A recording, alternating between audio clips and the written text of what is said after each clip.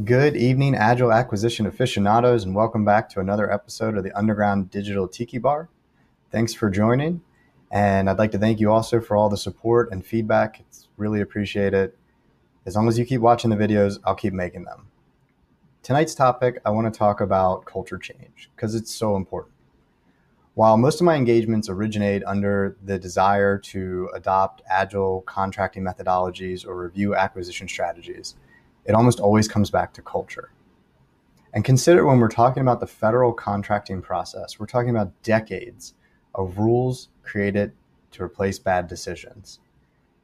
And equally, the contractor industrial base around federal procurement wasn't created in a day either. It was created in response to decades of the government asking for things in a certain way. And all of this has resulted in a cultural and organizational institution built around foundational beliefs. Anything that does not meet this carefully constructed template is likely to be faced with resentment, opposition, and cynicism. To face this, pioneers need to win the hearts and minds of stakeholders.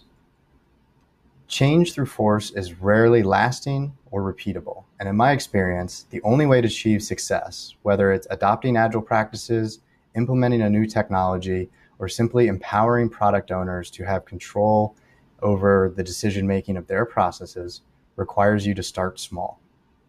We should take a page from the Iterative Development Handbook. Small demonstrable successes over time do more than build functional products. They build functional change through acceptance and ultimately buy-in. Imminent failure is a great driver for change in that desperate times call for desperate measures, but it's also high risk and it should be an option of last resort.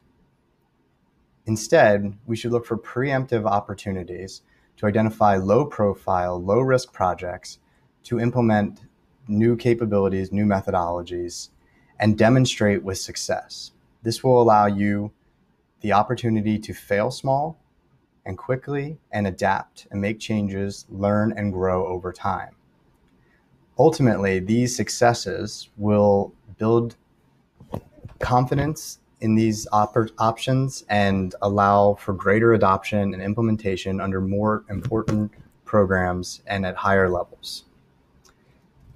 And part of this is documenting what happens. Sometimes it will be great, sometimes it won't, but making sure that you record it, create case studies for lessons learned, and share successes with as broad of an audience as possible is absolutely essential. Okay, so that does it for this episode. I hope you're enjoying these videos. If you are, give it a like, leave a comment, let me know other topics you'd like to see me talk about, and of course, subscribe. Until then, keep learning, keep doing. Cheers.